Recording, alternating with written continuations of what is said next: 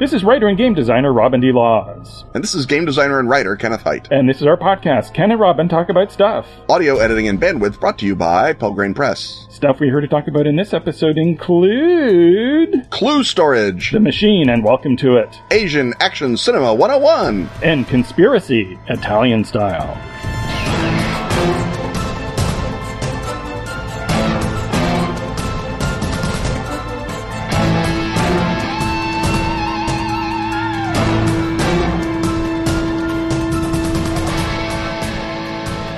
The Unknown Armies role-playing game is kickstarting for a new edition right now. And Atlas Games needs your help to make it the greatest new edition of Unknown Armies it can possibly be. Unknown Armies is an occult RPG about broken people conspiring to fix the world. As obsessive denizens of the supernatural underground, you scheme to bend reality before reality bends you. Find out how far you'll go to get what you want.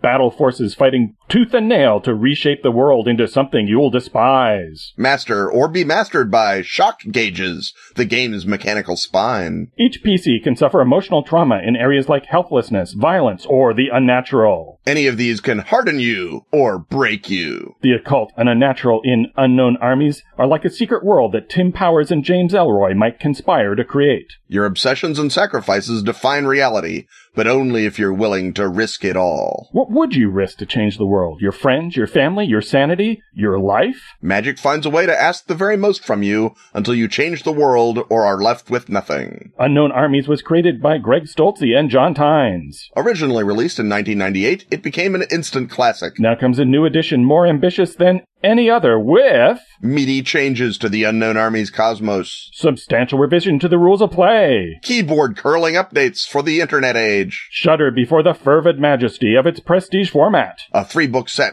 with all the awesome stretch goals and add-ons you've come to expect. But Greg, John, and Atlas Games need your help to make this new edition happen. Search Kickstarter for Unknown Armies. Or follow the link at atlas-games.com. Back Unknown Armies today. And change your reality. Change everyone's reality.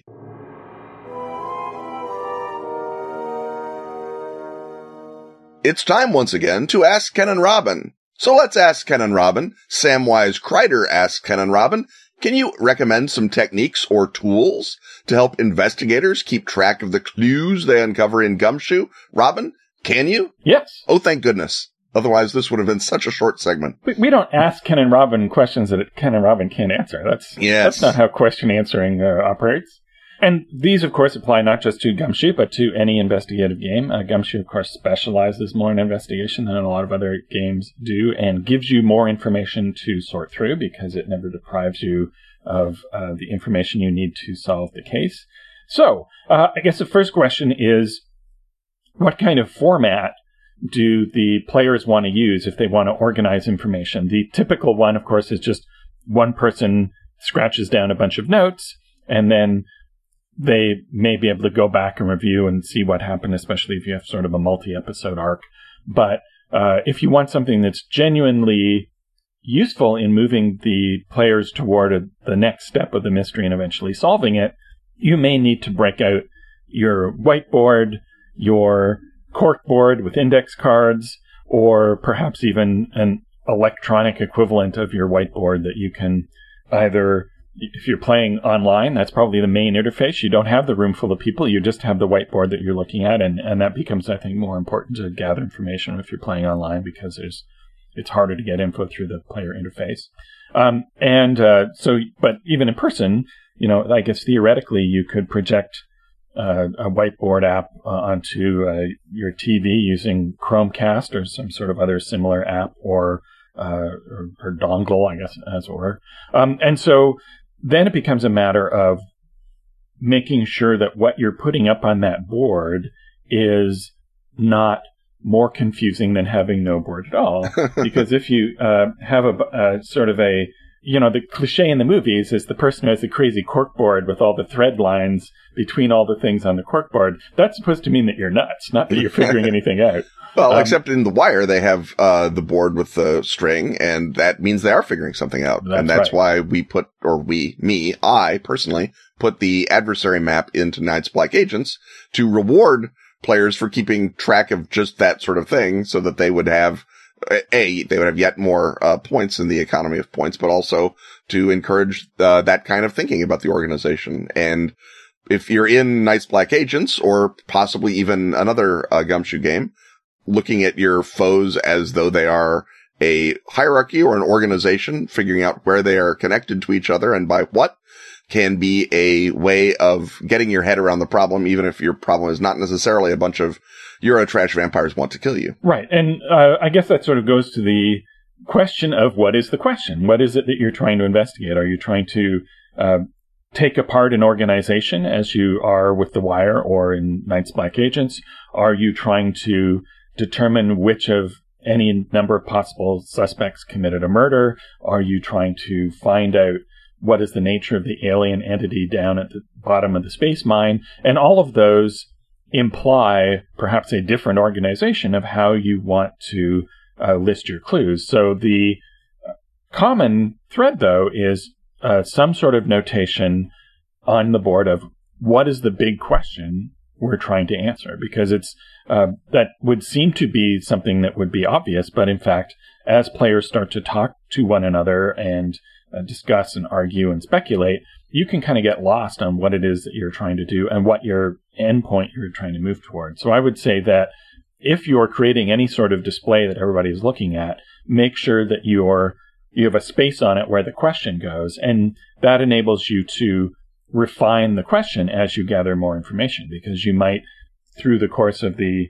investigation, discover that it's not really about what is the nature of the alien at the bottom of the space mine, but who is responsible for the sabotage that attracted the alien to the space mine in the first place. So that sometimes the bigger mystery shifts over time, and that will be also true in like an Armitage Files campaign for Trail of Cthulhu, or the question of the episode may alter. So have a space where that question goes. What else do we want on our imagined whiteboard, Ken?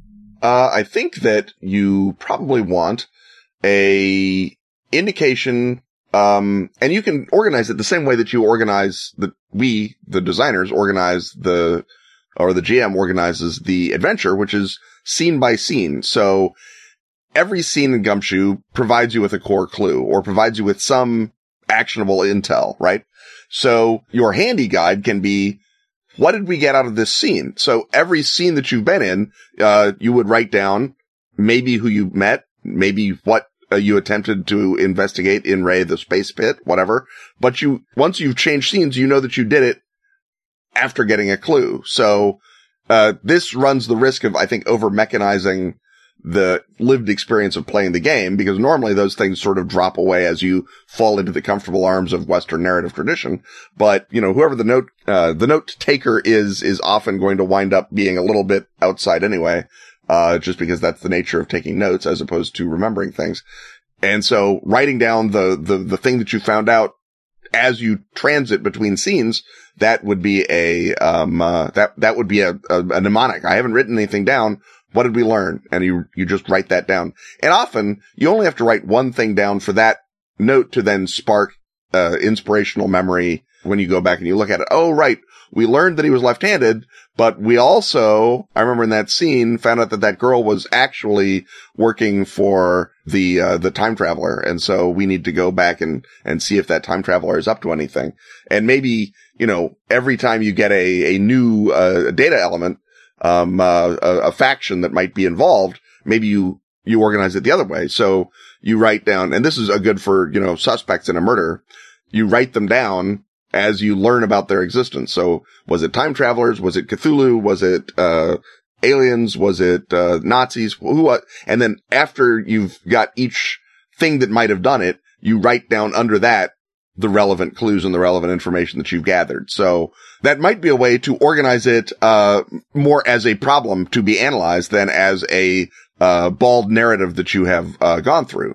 And so you can look at it as, what do we know about this guy? What do we know about this place? What do we know about this thing? And as you encounter those things, you just write the information that you learn underneath them, and you don't have to bother, where did I learn it or when did I learn it? You just are compiling information like little mini dossiers of each suspect or each major NPC each possible faction that's acting in the scene or in the story. The number one thing that trips up players when they're conducting an investigation in a role-playing scenario is losing track of leads that they need to investigate. This can be coupled with a sort of a sub-problem, which is the tendency to speculate as to what is going on before you've gathered enough information to know. And some players like throwing out a whole bunch of weird theories more than they like actually going and talking to the people they need to talk to in order to get the information.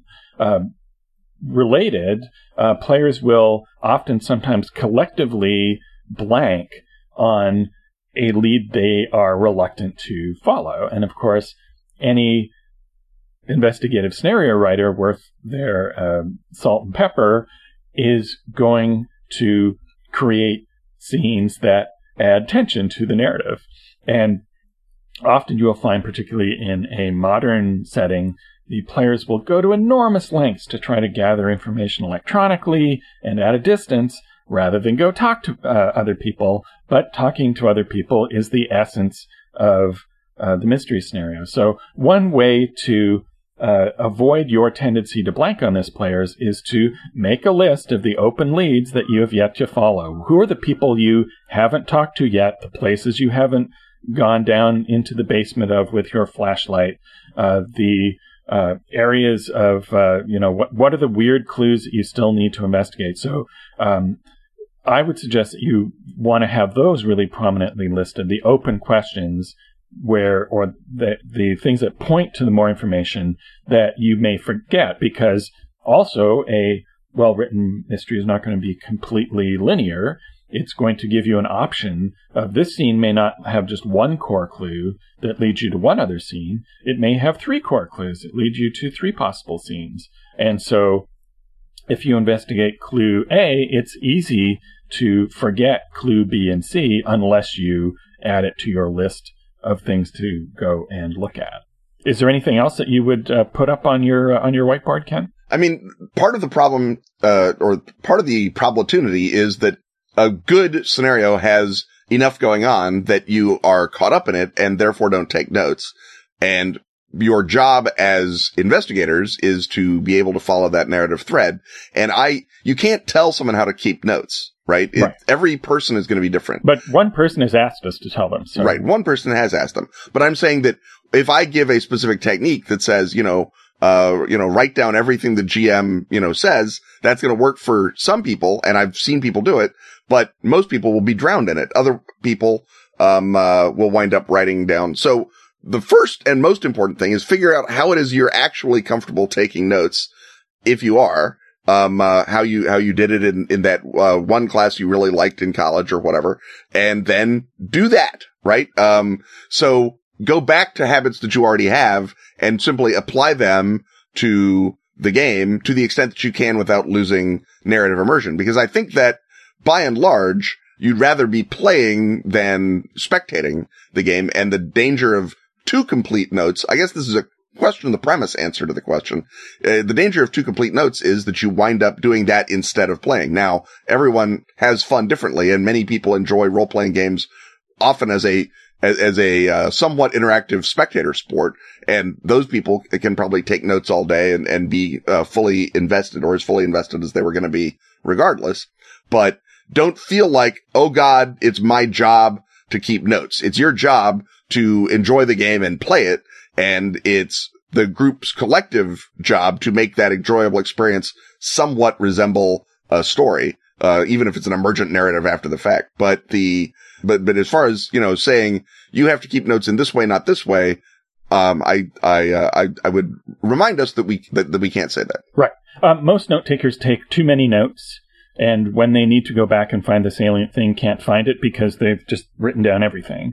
And so part of the secret to note-taking, both in a lecture hall and in an investigative role-playing scenario, is to pre-edit and jot down just the little reminders to the things that appear relevant. The danger of that is that you don't notice that the relevant thing and you write down all the irrelevant things. But that's the thing that happens to real police officers when they're investigating real cases. One way to sort of turn that on its head is the idea of the GM-guided whiteboard or note display. So, for example, in the upcoming Gumshoe 1-to-1, the scenarios that I've written, at least for the LA PI noir character Dex Raymond, all come with, or will come with, maps of the characters, and you reveal, using Roll20 or some other tool, the characters as the player encounters them. And so they can, even just seeing the characters and seeing kind of them arranged in a bit of a relationship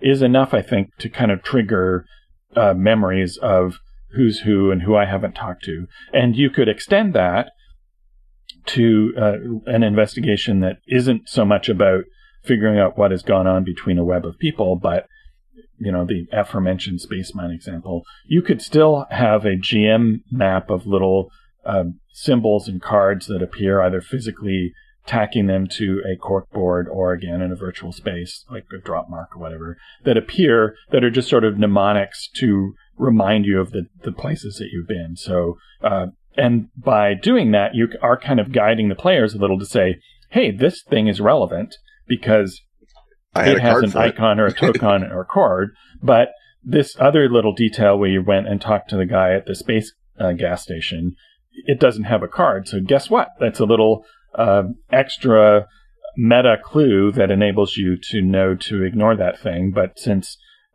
running investigations with imaginary characters in an imaginary space can be hard, I would think most of the time that's actually the GM being helpful rather than the GM leading the players by the nose.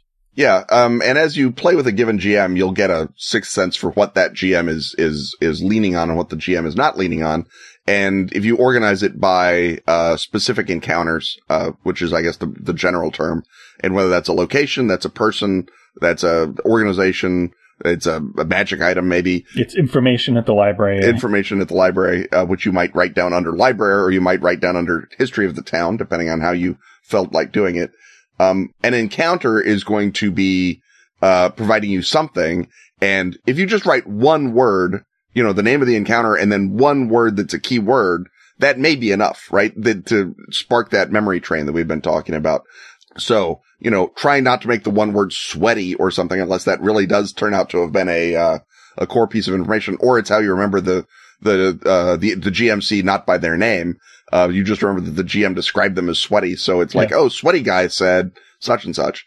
That might be valuable, but you provide a signifier and a signified, right? An identifier and a thing that you are attaching to that identifier. And if you go 1-to-1, you almost can't get too confused by it, because, I mean, you may be missing some of the other possible trails, and the GM should ideally be reinforcing the core clues throughout anyway. But that's when, at the end, you can always just say, I'm going to use criminology to examine our case notes and make sure that we've covered all the relevant bases, and then look at the GM really hard. And the GM says, oh, well, according to your brilliant detective mind, you know that somehow you've forgotten to talk to Aunt Selma, and she may have information. Right. And finally, if you want to strip it way down, which in fact is what I would recommend, you have two things on your whiteboard. You have the what is the big question, and what is our list of open leads. And other than that, you can just ask the GM to tell you who the name of the sweaty guy is, or to remind you of what the thing it was that they what's on the document that we found 2 scenes ago. Well, your characters have that document. The GM can just tell you again. Mm-hmm. So it may, in fact, be the answer to, just as the answer to how to take notes in a lecture hall is take them sparingly. The answer here may also be just focus on those couple of things, and don't let yourself get drowned in the minutiae, that you can rely on the GM to remind you. And hopefully the GM's memory, if they're making up as they go along, is solid enough to be able to recall that, because the GM, if they're making up as it goes along, had better have pretty good notes, too, to do an investigative scenario. And I think we have now thoroughly investigated this question. And even taken notes on it. And taken notes. and can now rely on having solved that mystery and head on to whatever mysterious new hut lays on the next side of this commercial.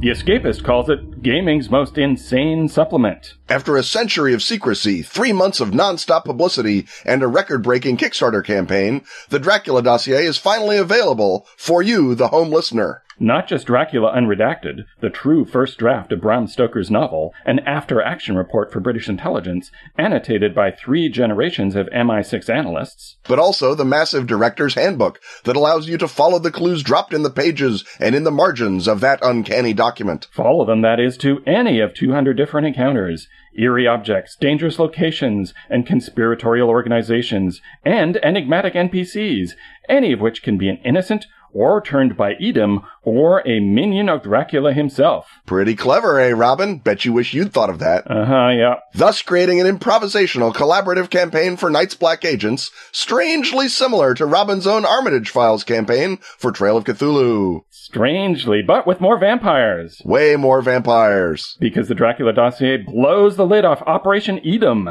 the rogue MI6 task force using Dracula to stop terror in the 21st century. But Dracula cannot be used. And Edom cannot be trusted. So open the dossier. And follow the clues. To kill Dracula for good. Yeah, that'll work. So let's sum up. The Dracula dossier is 2 books. Check. Both stand alone. Check. But combined, they create an unprecedented, really Ken, unprecedented? Of unprecedented scope? How's that? Let's see. Both books add up to something like 800 pages. So yeah, an improvisational, collaborative campaign of unprecedented scope. Check! And Dracula Unredacted, that's Stoker's real first draft, annotated by the MI6. And the Director's Handbook, a massive collection of multifaceted encounters, are both available at the Pelgrane website right now. Check! And mate, the game is mine, I think. No, Robin, it's theirs.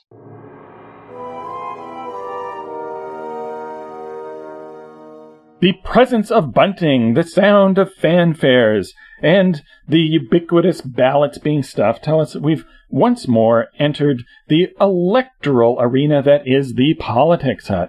And this time around, Patreon backer Adam McDonald has a Politics Hut question, particularly for Ken, and that's about the nature of the machine, the political organization that ran and perhaps still runs Chicago and many other big American cities. And he's basically, Adam is looking for a 101. We've talked about this before, but I don't think we've just sort of drilled into what the concept is in general. So what is the machine? A conspiracy, cult, corporation, self-aware, self-perpetuating free entity?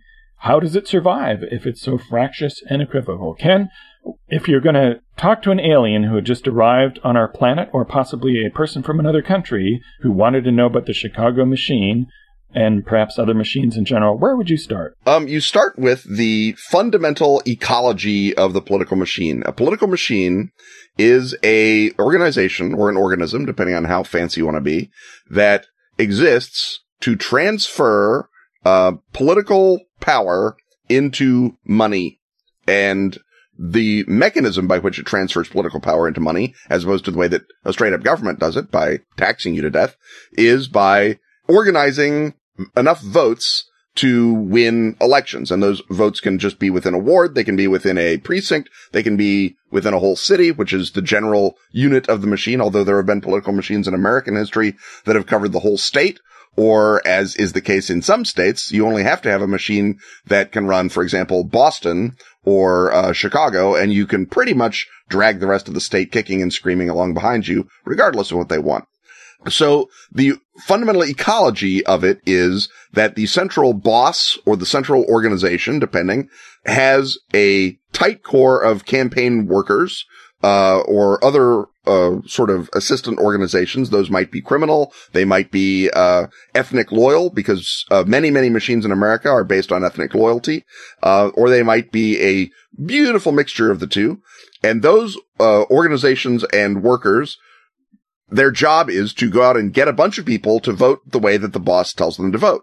And assuming you can get a majority of the people in your jurisdiction to vote that way, then you can demand from the titular heads of government, you can demand patronage and favors that you can then use to reward your political operatives to get them to bring out the next batch of voters. And if the underlying city is prosperous enough, and if the machine is dexterous enough in distributing rewards, it becomes a self-perpetuating device. The Tammany Hall machine in New York, which was founded by Aaron Burr, basically, ran until, in a lot of ways, it ran well into the 1890s. I mean, it ran about a century or longer.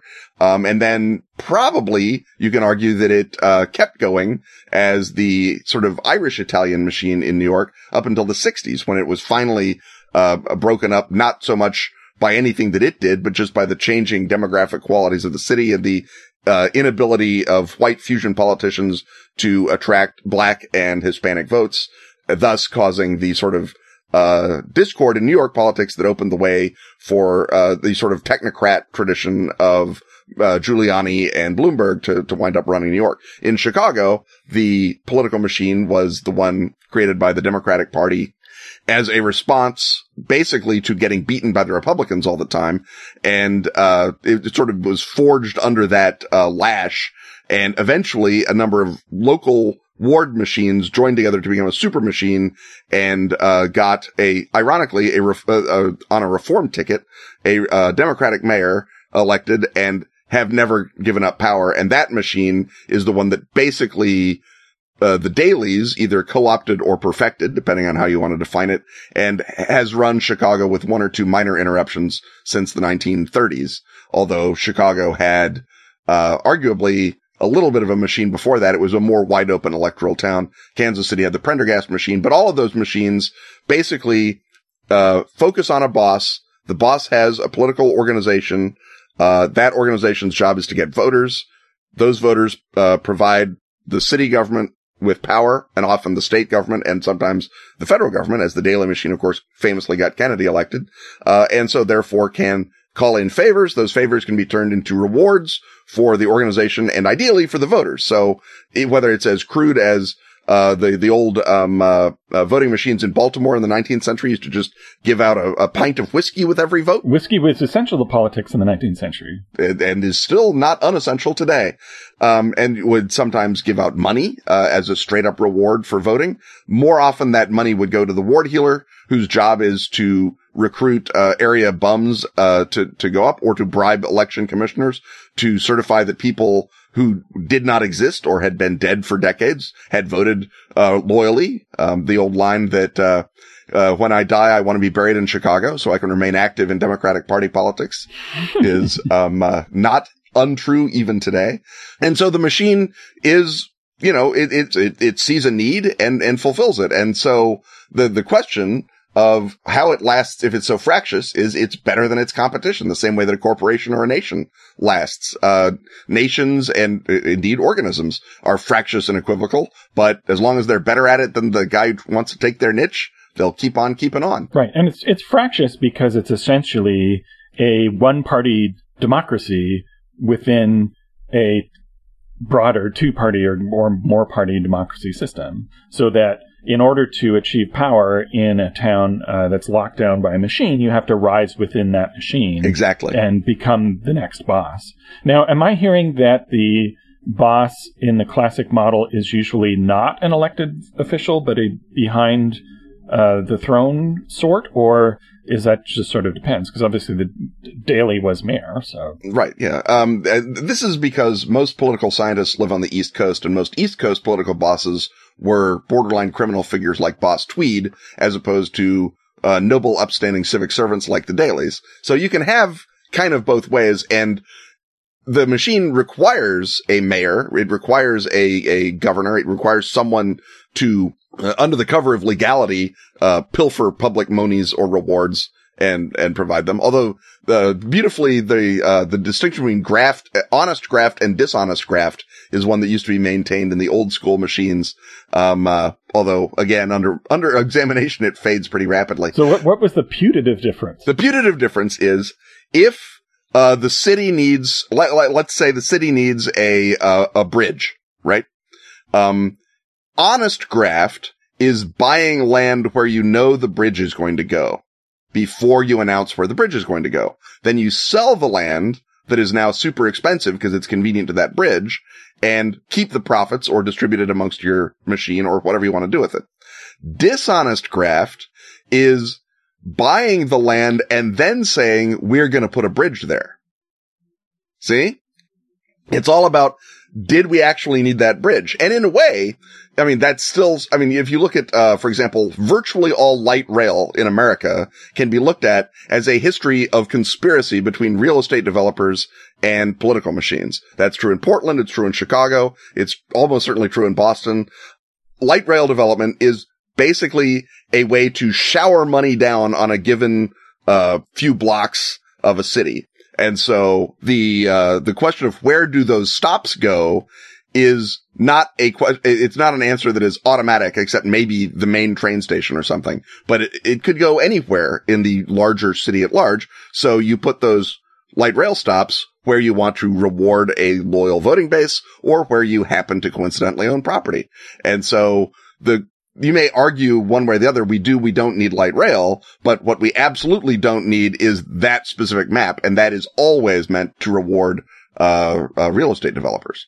So that's sort of the difference in practice, I guess you'd say, of dishonest and honest graft. But it all winds up being pretty dishonest graft, quite frankly. Right. And is that then what distinguishes machine politics from a more ordinary patronage system, or is machine just another word for patronage? Patronage is merely the act of rewarding your supporters once you're in power. Patronage can be done, and in America classically was done, by elected officials, not by shadowy machines and bosses. So when Andrew Jackson gets elected in a landslide in 1828, he immediately fires everyone who had been appointed by previous presidents and gives all those jobs to his supporters. And that was the way American democracy ran for, give or take 100 years. We began professionalizing the civil service in America in the 1880s. And so, as you can tell, before the 1880s, we had nothing but terrible politics. And after the 1880s, our politics have been great. So that must have been the difference. Right. So patronage is done specifically by the government. Now, if a machine is controlling who gets to be mayor, who gets to be governor, who gets to be president, obviously they can control who gets government patronage. And patronage in the modern, looser sense can involve where do you put the airport, who gets a tax incremental district, right, in Chicago. Yeah. I don't know if other cities have this. Who gets a military base in their congressional district? Everyone, you get a military base. You get a military base. And so there are various degrees of favors and good things that you can do for constituents and for supporters, even without necessarily making them postmaster. And that is where patronage slowly slides into graft, or rapidly in many cities. Right. So, is the distinction then that patronage is something that you do in order to gain power, where the machine is something where you gain power in order to extract money from the government? Patronage is simply a way to reward supporters, and that can be as honest as saying but you're rewarding the supporters in order to get them to vote for you, right? Or you're rewarding the supporters in order to reward them for voting for you, right? Right. You got them to vote for you by promising them, if I'm elected, you'll become Undersecretary of Commerce or whatever, if you're trying to get the patronage of a relatively important figure. But the machine exists to perpetuate itself like most organizations, but it runs on money specifically. And if they got a political job, it's not because they desperately wanted to be a library commissioner. It's because that comes with a budget that you can then pass on. In Chicago, we have something, and I'm sure in other cities, called ghost payrolling, where you create a city job and no one ever fills it, but the salary winds up in the coffers of the ward organization or the coffers of the machine, or you have someone's brother-in-law fill it and he kicks back 3/4 of his salary to the ward organization. And that really is just a method of extracting money from the government. And that is, I guess, the core of a machine is something that is seen as fundamentally about getting the money from the government or from the taxpayer, as opposed to something that exists to reward supporters. So it may be just directional, or it may be that it's two different practices. So it basically has a parasitic relationship to government. Yeah. I mean, fundamentally, it has you can go all the way hardcore libertarian and say government by definition has a parasitic relationship on the populace. And so a parasite on a parasite is a distinction without much of a difference. But in the classical American political science model, a machine is a parasitic organization.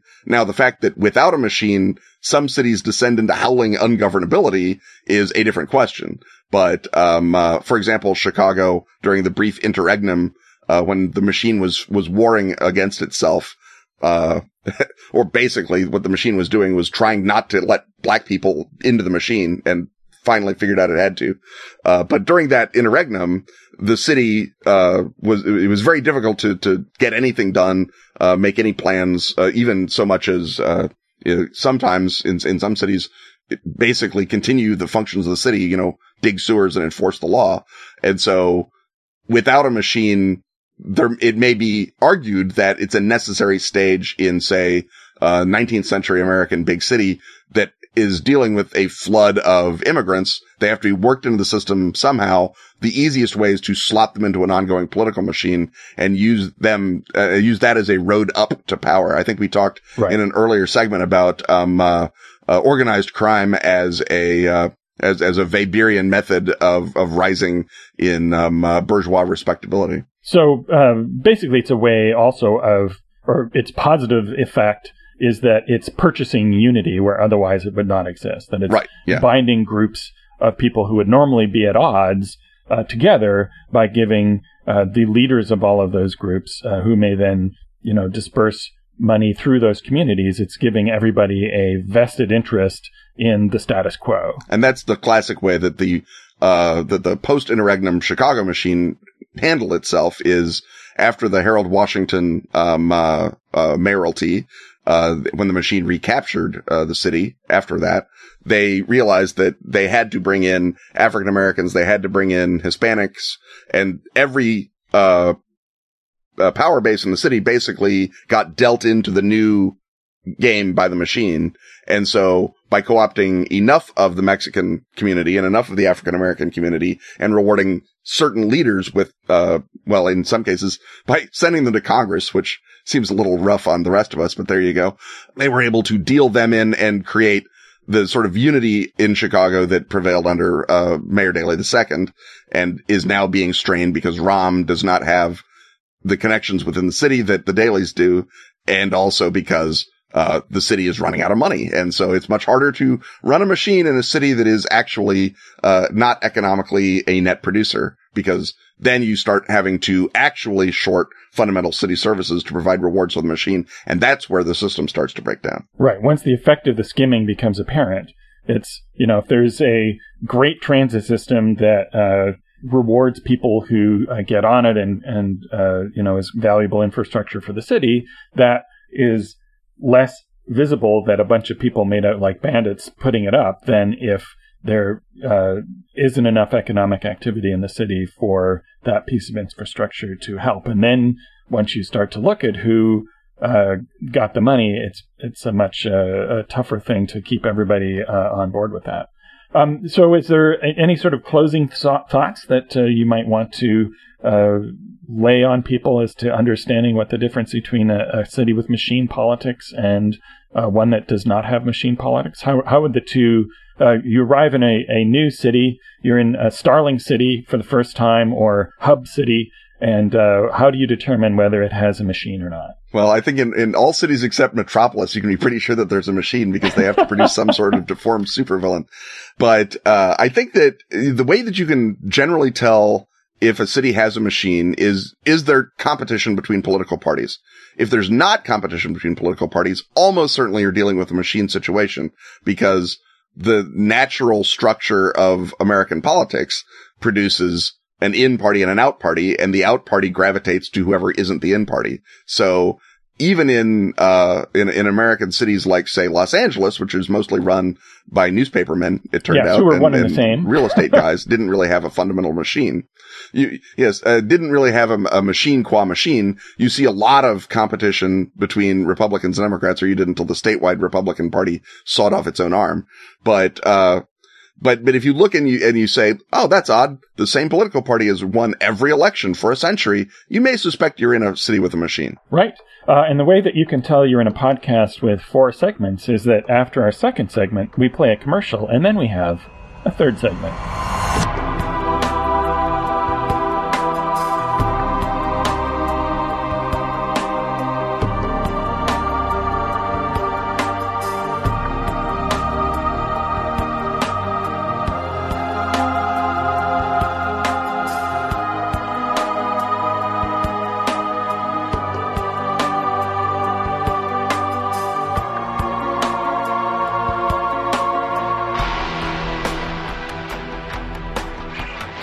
Hey Ken, what did Isaac Newton discover in an alternate 1666? He discovered the way that alchemical truths That sounds fabulous. Where can I learn more? In Volume 3 of The Best of Phoenix, now available in PDF at DriveThruRPG. That must mean that all 3 volumes of The Best of Phoenix are available separately or in a value-conscious omnibus edition. When you're typing it into the search engine, you're typing F-E-N-I-X. And what you get when you type that is the best of Sweden's much-vaunted magazine devoted to role-playing and gamer-friendly reviews. Including a metric oodle of articles by yours truly.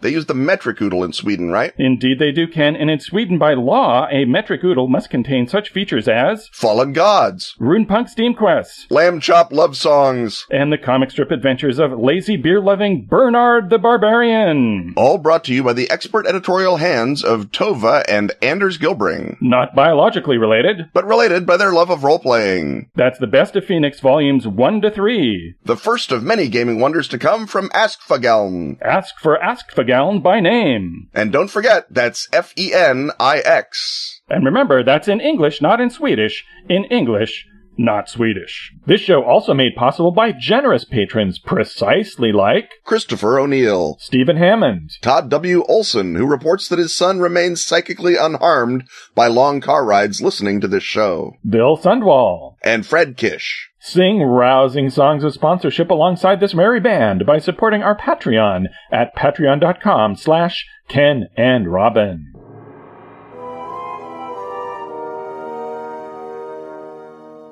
The rattle of the projector, the crunch of popcorn, and the sound of people being enthusiastically dismembered on screen tell us we've entered an exciting, even action-y version of the Cinema Hut. And today's Cinema Hut, beloved friend of the show, Hal Mangold, wants to know how to get started with Asian action cinema. And I don't think Hal wants to get started. I'm pretty sure Hal is roughly familiar, but Hal is a mensch in several ways. Yes. The most relevant ways here is that first of all, he's a patron as well as a friend of the show. Mm-hmm. And he is asking a question that he knows perfectly well the answer to because he laid out my filmography of Asian action movies not once but twice in both the back of Feng Shui 2 and in Blowing Up the Movies, my companion book from Atlas Games, which is all about looking at action cinema, particularly Asian action cinema, and finding ways to incorporate the methods used in those films into your role-playing. And with both books, there's an identical filmography in the back. So Hal is asking this question not for his benefit, but for your benefit, dear listener, and possibly other listeners that Hal wants to funnel our way. So, and again, you may be familiar with Asian action cinema, as we certainly hope you are, but as with anything, having sort of a primer or a set of pillars can't be a bad thing. Even if you've seen 100 Westerns, knowing which are the 10 key Westerns is still useful information to you. Same thing with Asian action cinema. So before we beat the premise to death and then throw it through a wall, Robin, start us off then with the golden age, the great era of Asian action cinema, which I would say has to begin with what? Enter the Dragon? Or does it begin in the 80s when we start seeing more of the Hong Kong films really blow up? To my mind, the golden age of Hong Kong cinema starts in the 80s with Zoo, Warriors of the Magic Mountain by Choi Hak. There, of course, is a previous ton of films from Shaw Brothers, and there are other independent kind of kung fu films, but the shape of that cinema really changes with Choi Hak and new production methods and the introduction of full-on wire fu. And my affection is for the late 80s, early 90s period of films dominated by Jackie Chan and Jet Li, and by directors like Choi Hak and John Woo. So for me, the golden age is just the period right before I started to work on Feng Shui. And I think it is the period when a lot of us of a certain age began to have Hong Kong cinema way more available in America than it was before. I mean, it used to be, like you say, that you'd see the Shaw Brothers maybe on UHF TV, but the 80s is when we started seeing a lot of, the video cassette revolution meant that there was suddenly a lot more to pick from on the shelves. And then also there was that created a market, which then could be fed by art house cinemas and student cinemas. So I saw lots and lots of Hong Kong films at Doc Films on the University of Chicago campus. And I imagine many other people who were in college or grad school in the late 80s, early 90s, they had the same experience of suddenly going to university, and there on some screen in some function room, or if you were lucky, a full-on theater, there was the things, the glory and beauty of which you had only dreamed of when you were watching 36 Chamber of Shaolin on Channel 43, right? Right. And the Shaw Brothers stuff, I mean, they did all kinds of different films. They did romantic comedies. They did kooky spy thrillers in the 60s and stuff. But the stuff that came west was all that one sort of chopped sake genre. And there are definitely gems within that, but it's not where I would sit people down and say, here's how you develop a love of Hong Kong action cinema. I would start with the following films. So you want to have a John Woo movie.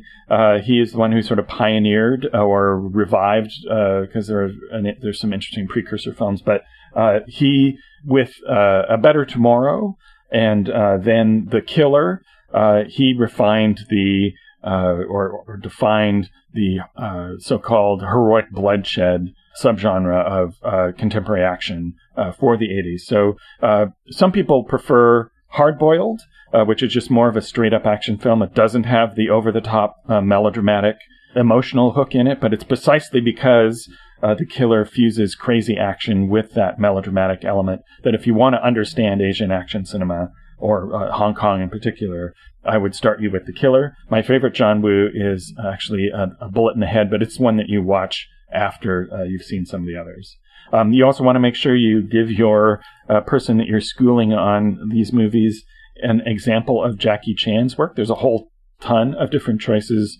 I would go for Police Story 3 Super Cop. I would go with Armor of God myself, but that's because I'm a adventurers, not a cops type guy, I guess. Yeah, Armor of God is also fun. It's got more sort of silly byplay in it, and more importantly, the Police Story 3 Super Cop also has Michelle Yeoh. Yes, I consider myself defeated and will withdraw from the field. Michelle Yeoh is the answer. Yes, and she showed up at set with the dance training, and a few days later was doing a stunt where she rode a motorcycle onto the back of a moving bus. Yes. That's how they roll in Hong Kong. And so that's I think a really great example of Jackie Chan. But we could have another segment that's called Getting Started with Jackie Chan. Right. And we can have sub-segments of all these sub-genres. Absolutely. Right? That's what a primer is all about. You got to choose. So moving on past Jackie Chan, regretfully. Right.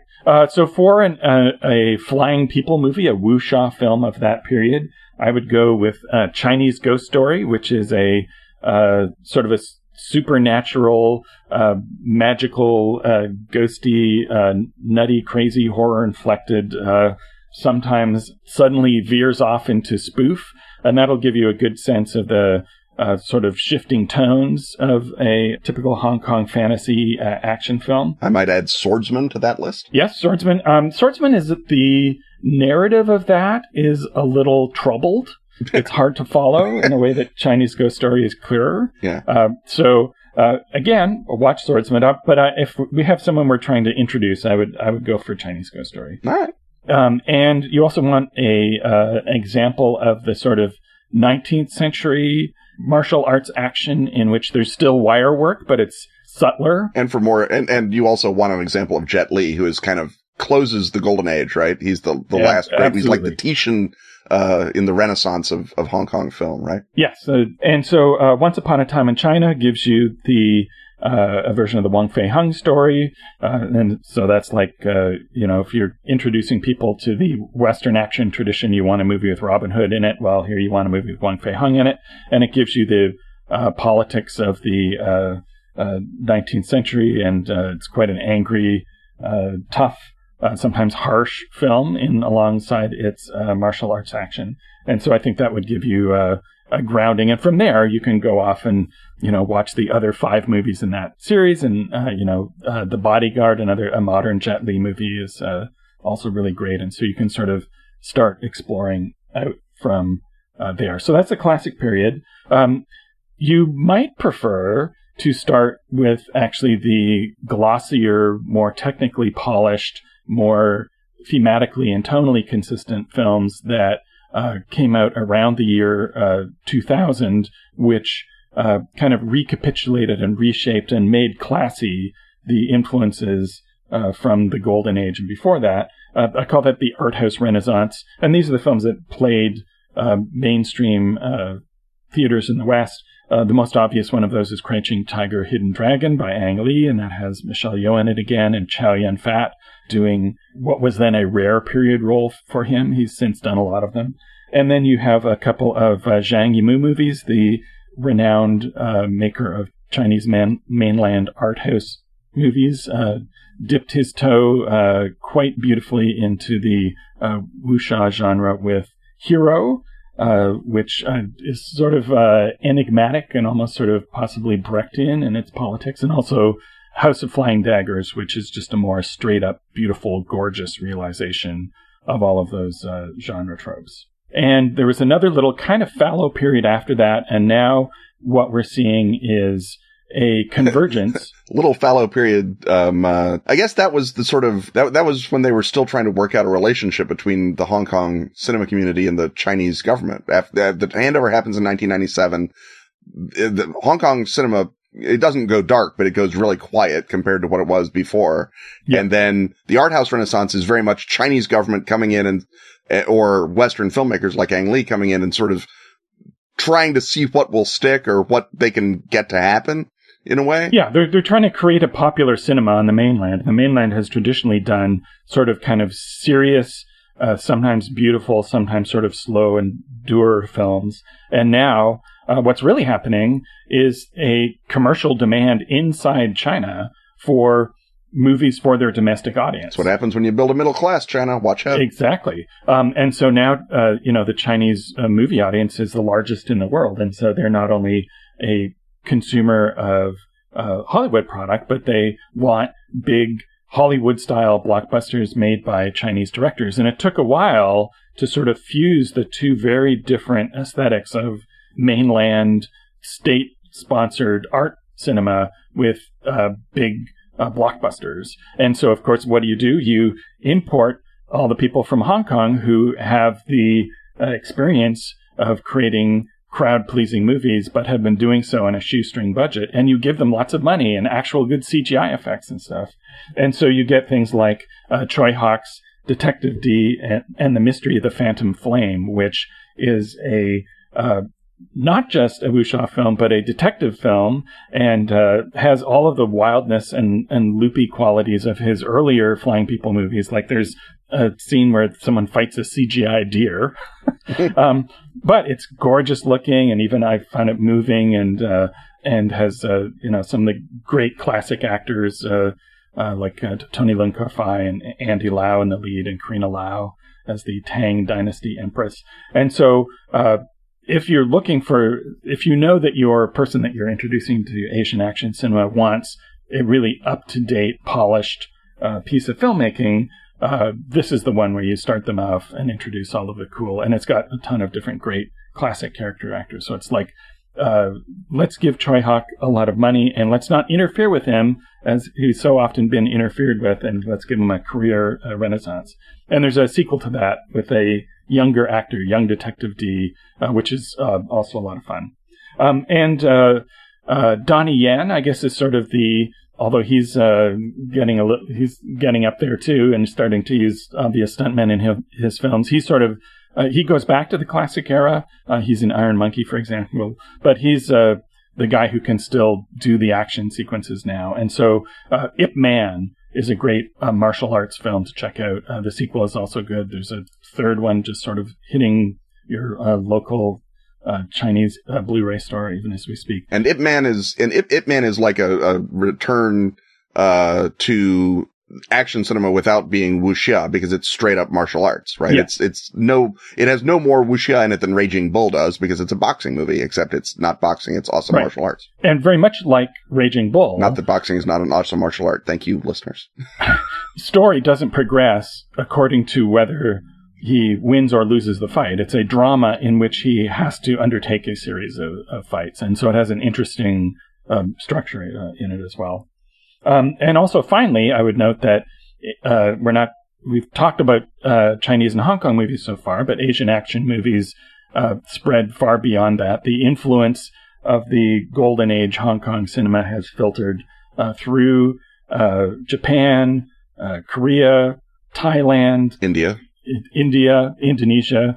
I think it's a little harder to find really great examples in India that are really well realized. It certainly is, because, again, they have to sort of figure out a way to take the martial arts film tradition, the wuxia tradition, and blend it with what Indian audiences expect, which is, dance numbers and emotional, sort of going almost back around to John Woo, where they demand an emotional, wrenching melodrama, often in a family context as opposed to a romantic love context. And so melding crossing those streams is just as hard for a democracy as it was for a communist country. So there you go. Audiences are audiences. And also, you can tell that their action sequences are shot really quickly and put together. They're kind of an afterthought so they're just not as well executed. I mean, it depends on the film, right? I mean, the Doom sequence, they shoot the action sequences just like they shoot the dance numbers. And I think that's going to be their great contribution once they get a breakout action star, I suspect. But what they are going to be able to do those choreography in the same fashion, because they've been doing superb choreographed numbers with 1 million people in them for decades now. They have that's a known technology. They just have to ramp up the set piece action number into a really great series of fluid fight scenes, and they'll have it. But individual Indian films have individual good fight scenes. It's just turning them all into the sort of ongoing operatic quality that something like Hard Boiled with a Killer has is a little harder. Right. But the one you would recommend is Doom with and that's DHOOM. Yeah. And I would recommend maybe Doom 2, which is the middle in the trilogy, because that's when they are looking at the action cinema. Doom 1 is much more of a heist film with a weird romantic component to it. Doom 2 is very much if you had made it in Hong Kong in 1990, I would not have been surprised. I would have been surprised that they'd made it with so many Indians. But other than that, it's a very Hong Kong feeling story. I would say Doom 2 is where you want to start, because there's a lot of action sequences in that as well. And it also lets you get that Bollywood sensibility. But Korea and Japan. Right. So for Japan, I would recommend one of the many films of Kinji Fukasaku. He did Battle Royale. He did a whole series of really gritty Yakuza movies in the 70s, the Battles Without Honor and Humanity series. I would recommend one from 71 called Sympathy for the Underdog, a gangster pick that has a lot of the style and themes that will later show up in heroic bloodshed movies as re-envisioned by John Woo. For Korea, if you're just starting there, this is what we're in now. This very moment is the golden age of Korean cinema, Korean commercial cinema at any rate. I would point to such obvious titles as Old Boy by Chan-wook Park from 2003, a surreal, weird vengeance film, which isn't full of action, but when it delivers the action, like the long hallway fight sequence with the hammer, you'll be like, oh, that's where Daredevil gets everything. Yes, exactly. And I'd also point you to The Host by Jun Ho Bong, which is a sort of a kaiju monster movie, but it's a family engaged in action against the monster, and that'll give you another sort of cool starting point. And from there, you can, pay attention to Ken and Robin Consume Media, or go back to previous Cinema Huts where we've talked about Korean films, and branch out from there. So that's a lot of things to sit down your prospective Asian cinema fan with, but hopefully that'll get you started. Yeah, we could add in Thailand Ong Bak, the Ong Bak series. Oh, yes. And in Indonesia, the Raid series. Or you can start with Merantau, which is the first movie that Iko Uwais, who's the action star of The Raid, was in. And so Merantau is a very straightforward martial arts movie. The Raid is all that on steroids and with a lot more guns. But Merantau might be your sort of transition from Indonesian action martial arts to Indonesian killing everyone cinema, which is they're both great, but Merantau is going to be more traditionally martial artsy. And you have a very few short months to watch all of these films if you don't know them already, so that when Rogue One comes out and has Donnie Yen, Wen Jiang in it, you can then say, oh yeah, I know all about those guys, and you can lord it over your friends for being too cool to not have already been extremely familiar with Asian action cinema. And on that note, now that we've made you, if you do your homework, cooler than all your friends, it's time to move to our final segment.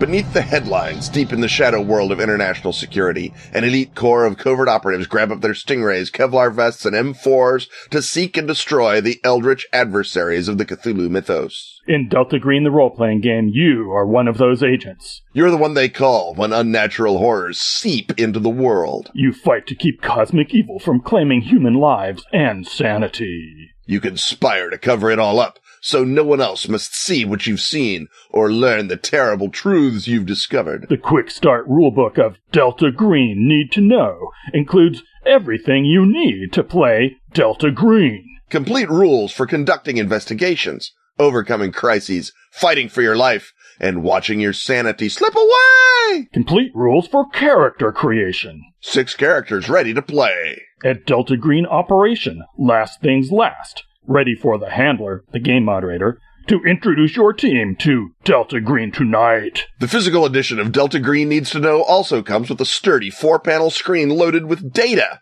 to help the handler run a fast-paced, suspenseful game and sinister wraparound art to keep the players terrified. This is only the beginning. Deeper terrors can be found in Delta Green the role-playing game and its sourcebooks, available from Arc Dream Publishing.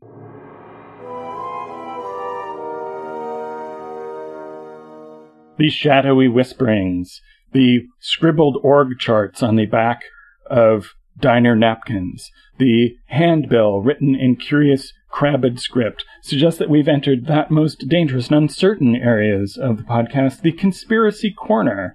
And here, going 4 for 4 with another response to a Patreon backer, in this instance, Tennant Reed, we have been asked to investigate the Baroque and interconnected political, financial, criminal scandals of Italy in the 70s and 80s. And these are so Baroque and interconnected that we could do a 15-part series just on this, although I would have to certainly do a lot more homework before we did that. But we're going to at least scratch the surface. So this is a cool, if hard to get a handle on story, which has an actual illegal Masonic Black Lodge pursuing fascism by other means. And I think those of us in the English-speaking world, the part of this story we know best is the fate of Vatican banker Roberto Calvi, who, after leaving Italy on short notice, was found hanged from a bridge in London with bricks in his pocket. And it was ruled a suicide a couple of times, but I don't know. I don't know how that story really goes. I don't think it didn't seem so suicide-y to a lot of people. So, Ken, is Calvi the best way to bring people into this story and start telling it? I think a lot of it depends on where you want to go, because as you alluded, you can go literally anywhere. And Italian politics, even under the most straightforward of administrations, so the Romans, has never been without crazy nonsense that also happens. And in the 70s and 80s, Italy has hit the end of its big post-war economic expansion. They've hit that same segment we talked about, the same question we've talked about in when machine politics go bad and the money starts running out and you have to start stiffing people to make things happen. That's when everything falls apart. And in this specific case, the everything is the dominance of the Christian Democratic Party in Italy, which basically ran the whole country like a machine. And the people who begin to get shoved out are not all communists. Many of them are the people who used to be fascists and maybe still are, and are thinking, well, as long as we're not going to be Christian Democrats anymore, let's see what we can be. And these guys... We don't get to wear the uniforms anymore, but what if we have everything but that? Better uniforms, because we've got Masonic aprons and hoods and crazy stuff. And the Catholic Church banned Freemasonry straight out for a long time. And even in modern Italy, I believe it's still illegal to belong to a secret society. You can belong to a society that everyone knows exists. And so I guess if you go down and you publish, we're in the Illuminati, and you put it in the, book of regulations, then you can be in the Illuminati in Italy. But right. And we know if you ban things, you just make them more popular. Is that what we know? Really? Do we know that, Robin? Or do just you and I know that and literally no one else? Because I'm going to say, anyway, I go into it, of course, with the crazy Masonic organization, which was known as Propaganda Due. Propaganda was the name of the old Masonic organization, and Propaganda Due would be Propaganda 2, Electric Boogaloo. And so the propaganda merely means the work or the propagation, the action of things. And but it means that other thing too. But it also means propaganda. Propaganda. Buying newspapers and shifting them to your agenda. Mm-hmm. Or owning newspapers already, which is the real shortcut.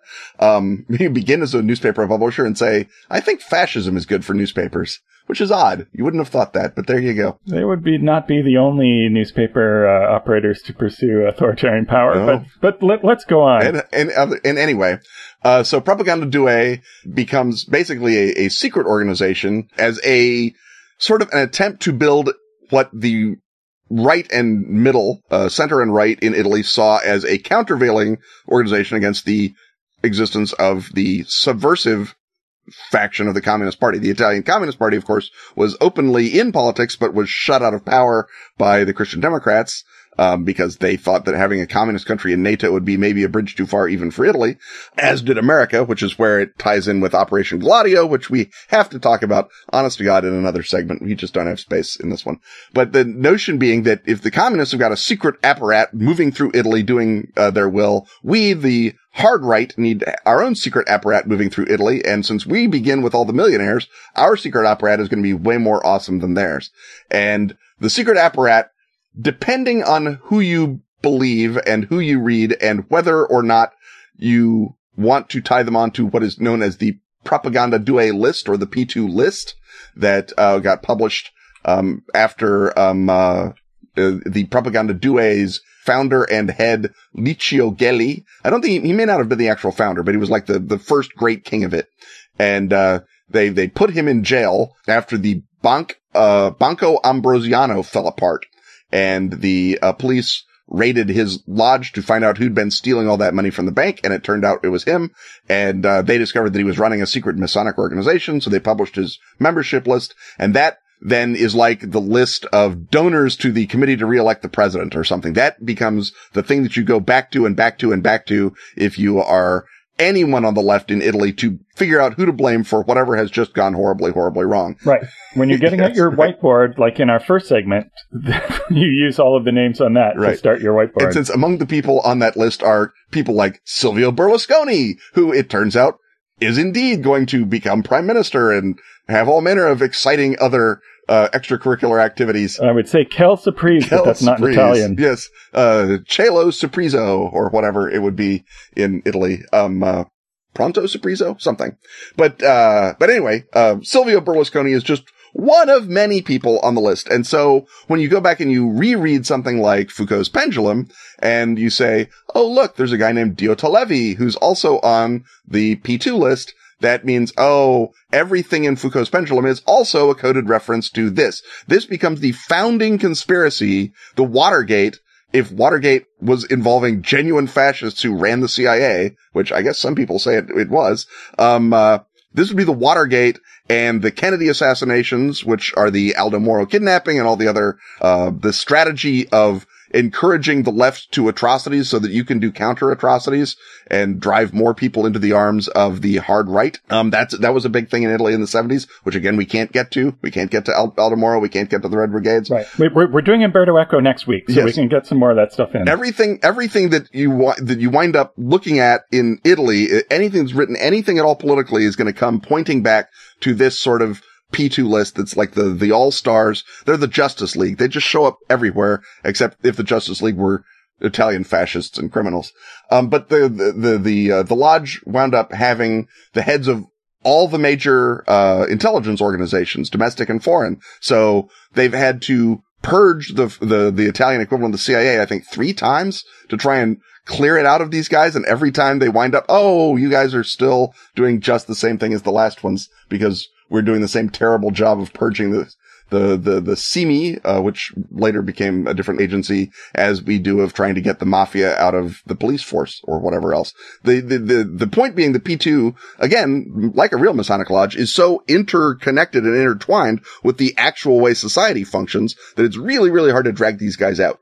So that is sort of I think the comic book analogy you're looking for is Hydra. Hydra. Well, it's Hydra if Hydra ever got to have A-list bad guys in it. Right? I mean, if it's like not just Red Skull, not just Baron Strucker, but everybody, like Vulture's in Hydra and, the Rhino is in Hydra and Elektra is in Hydra and Galactus is in Hydra. Everybody's in Hydra. It's super Hydra. It's really, it's louder than bombs. It's bigger than noise. It's just insane the amount of stuff that gets tied in with, P2. And you can literally draw that line anywhere in the absolute certainty that there's probably stuff on the far side of the line that's true, but it's maybe where the concentration of true goes away. But everything that they're accused of, there's probably some basis of it, and whether or not they actually, committed the Aldo Moro kidnapping and then blamed the communists, that might be the bridge too far, but they certainly were paying someone who was involved, is basically how it comes down. And that is, believe it or not, the high level short look at P2. So Banco Ambrosiano goes away in 1981. And then the guy who ran it, the chairman, was a guy named Roberto Calvi, who you've alluded to. And Calvi, among his other talents, was able to sell shares in Banco Ambrosiano to the Vatican. And so that's why they called him God's banker. They should call him God's long con grifter. God's swindler of, not swindler for. Yes. He's funneling money out of the Vatican Bank, not funneling money into the Vatican Bank. And the Vatican don't play that. It likes it to go the other way. The mafia obviously are connected because the mafia are connected to everything in Italy and certainly every large scale opportunity for money laundering. And of course he was a member of or connected to, I forget which, the Propaganda Due. So, Calvi, goes missing from Rome and turns up in London, hanging from Blackfriars Bridge. He's got a noose around his neck and his clothing is full of bricks and he's got about 15 grand on him. So, he's hanging from a bridge. His pockets are full of bricks. The natural response is he must have committed suicide. He put his clothes full of bricks in case the rope broke and he fell into the Thames below the bridge. He would still drown. He hangs himself. Problem solved. Yeah, the 15 grand, that would weigh him down further. 15 grand is just, he doesn't really know what to do with it. He's obviously not in his right mind. He's committing suicide, for goodness sake. But as it transpires, forensically, they looked at his shoes and found out that he'd never climbed up on the top of the bridge, right? There's no rust, there's no paint, there's nothing on his shoes to indicate that he climbed down off the bridge to hang himself. So no evidence that he touched the bricks, so he must have gotten a chambermaid to put them in for him before he left his hotel. There's all manner of winky stuff. In addition to the fact that when you are initiated into the Masons, in many traditions, and certainly in crazy Italian ones, you wear around your neck something called a cable toe to indicate that if you ever give away the secrets of the Masonic Order, they will pull the cable toe taut and strangle you to death with it. And they will also, in some traditions, hang you at the shoreline or beneath a bridge. Blackfriars happens to be both. And of course, one of the Propaganda Due nicknames was the Fratineri, the Black Brotherhood, or the Black Friars. And so that would be a signal that the P2 has killed him in a Masonic, murder to emphasize the importance of not, running away with all of the Propaganda Douai's money. The argument that it was a mafia hit sort of falls apart on the theory that the mafia have never before or since gone to all that trouble to kill someone. You get shot in the back of the head, execution style, and then maybe they don't kill somebody and do everything but write, us Masons did it on him. Right. Yes. The Masons are not the ones who will be blamed for nothing. No, the mafia will sometimes engage in a little post facto mutilation to send a specific message, but by and large, bricks and hanging from bridges, not their scene. So, right. And turns out if you make it look enough like a Masonic murder, it just confuses people and they rule it suicide. As it does, they do. It eventually transpires that, you could have brought his body to the bridge on a boat because he's found at low tide, but at high tide, a boat could get up under the Blackfriars Bridge.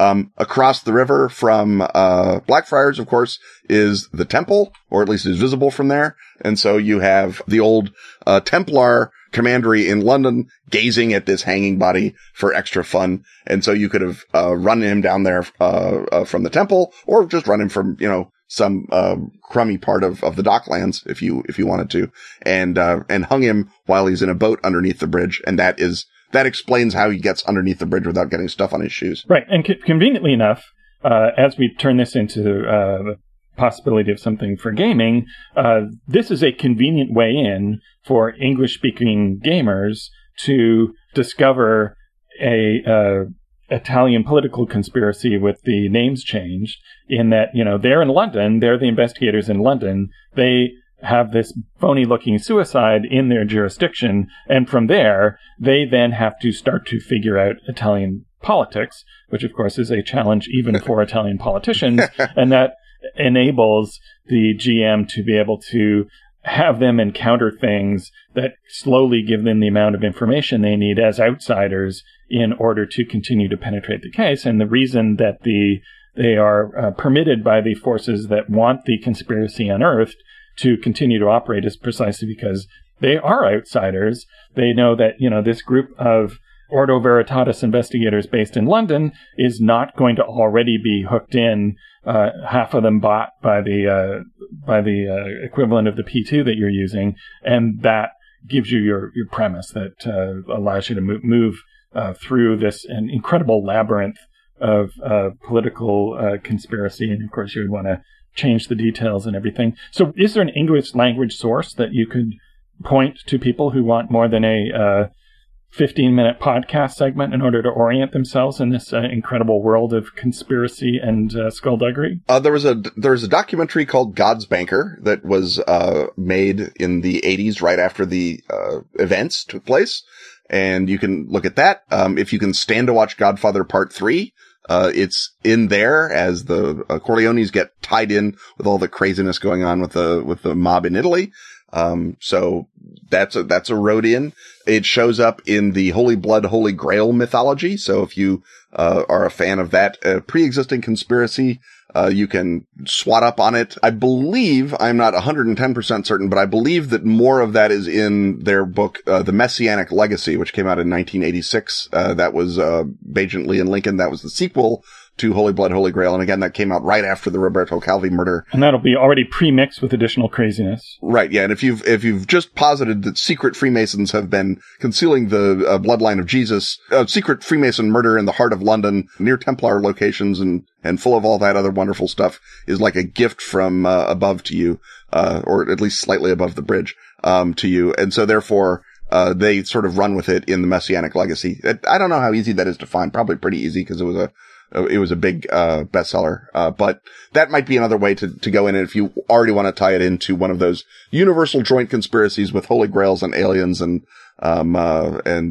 Templars and such. That's in an episode full of primers and organizations of information. That is yet another primer, and I think it's time for us to head on out, having considered our job well done, and meet you all next week for another festival of us talking about stuff.